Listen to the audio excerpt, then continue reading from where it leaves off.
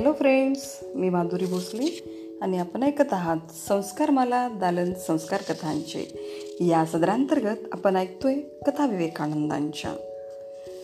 कालच्या कथेमध्ये आपण पाहिलं की नरेंद्रला रामकृष्णाने विविध सिद्धी प्राप्त करून देण्याचे ठरवले. परंतु नरेंद्र म्हणाला, जर त्या सिद्धीमुळं मला ज्या हव्या त्या वस्तूच मिळत असतील आणि जर मला देव मिळत नसेल तर नकोच मला त्या सिद्धी. नरेंद्राचे हे बोलणे रामकृष्णांना फार आवडले आणि त्यांना समजलं आपल्या शिष्यांची देवाप्रती असलेली तळमळ, त्याचा प्रामाणिकपणा, आणि त्यांनी नरेंद्रला त्या सिद्धी प्राप्त करून द्यायचं ठरवलं. चला तर मग ऐकूया आजची कथा. नरेंद्रला सिद्धी मिळते. आपल्याला देवाचा साक्षात्कार व्हावा अशी नरेंद्राची इच्छा तीव्र होत असतानाच इकडे रामकृष्णांची प्रकृती मात्र खालावत होती. एके दिवशी रात्री घरी वकिलीचा अभ्यास करीत बसलेला असताना नरेंद्र खूप अस्वस्थ झाला. रामकृष्णांना भेटून आपण समाधीचे ज्ञान ताबडतोब प्राप्त केले पाहिजे असे त्यांना तीव्रपणे वाटले. नरेंद्र तसाच उठला आणि पावसात भिजत रामकृष्णांच्याकडे पोहोचला. त्याची ती तळमळ पाहून रामकृष्ण म्हणाले, तुला ईश्वर प्राप्ती होईल, समाधीचाही लाभ होईल, पण जरा थांब, अजून वेळ आलेली नाही. नरेंद्र म्हणाला, पण आपली प्रकृती ठीक नाही. ती वेळ येण्याच्या आधीच आपण हे जग सोडून गेलात तर. आणि रामकृष्ण विचारमग्न झाले.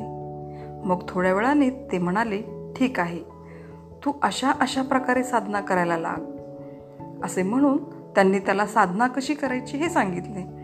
नरेंद्र त्यानुसार साधना करू लागला आणि ती करताना आपल्या अंगात एखादी दैवी शक्ती संचार करू लागली आहे असे त्याला वाटू लागले. तिचा पडताळा पाहावा म्हणून एके दिवशी त्याने आपला गुरुबंधू काली याच्या अंगाला स्पर्श केला. त्याबरोबर कालीला अंगातून जणू वीज वाहत आहे असे जाणवले आणि नंतर त्याचे भान हरपले. पलीकडच्याच खोलीत रामकृष्ण होते. त्यांनी अंतर्मनाने हे सर्व जाणले आणि लगेच नरेंद्राकडे येऊन ते म्हणाले, काय रे नरेन, 4 पैसे मिळाले नाहीत, तोच लगेच उधळपट्टी करायला लागलास. आधी खूप कमव, मग खर्च कर पाहिजे तर. त्यांच्या या रागवण्याने नरेंद्र शर्मिंदा झाला. आपले अंतिम साध्य गवसण्यापूर्वीच मिळालेल्या सामर्थ्याचा असा दुरुपयोग केला तर तिथवर कधी पोचता येणार नाही हा धडा त्याला मिळाला. पुन्हा त्याने असा प्रयोग कधीच केला नाही. तर विद्यार्थी मित्रांनो, आपण सुद्धा आपल्या गुरूंकडून त्यांच्याकडे जे काही ज्ञान आहे ते घेण्याचा प्रयत्न करावा. थोडंसं ज्ञान झालं म्हणून लगेच उतावीळ न होता सखोलपणे ज्ञान स्वीकार करण्याचा प्रयत्न करावा. धन्यवाद.